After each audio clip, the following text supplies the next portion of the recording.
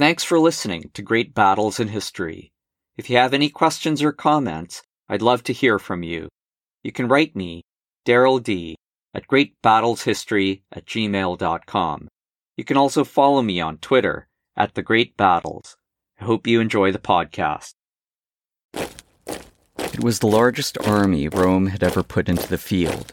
40,000 Roman citizen legionaries, 40,000 Italian allies, and 6,000 cavalry. As its endless columns marched along the parched roads of southern Italy, onlookers could be forgiven for believing that the army was invincible. Its commanders, the consuls Aemilius Paulus and Terentius Varro, had orders from the Senate of Rome to fight a decisive battle. Waiting for the Romans near the hill town of Cannae was the Carthaginian general Hannibal Barca and his army of 50,000 African, Spanish, and Gallic veterans. Just 2 years before, Hannibal had crossed the Alps and fallen upon Italy like a thunderbolt. He had won 2 great victories that had shaken Rome to its foundations. Now, just like the consuls, he was seeking a final showdown. The 2 armies clashed at Cannae on August 2nd, 216 BCE. At the end of the day, the Roman army was completely wiped out.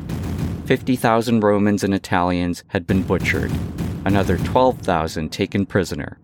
For Hannibal, Cannae was his greatest victory.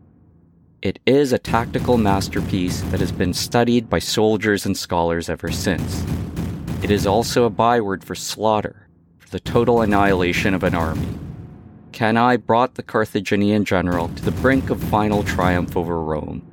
For the Roman Republic, Cannae was the greatest catastrophe in its history. When news of the battle reached Rome itself, wails of lamentation rose into the air.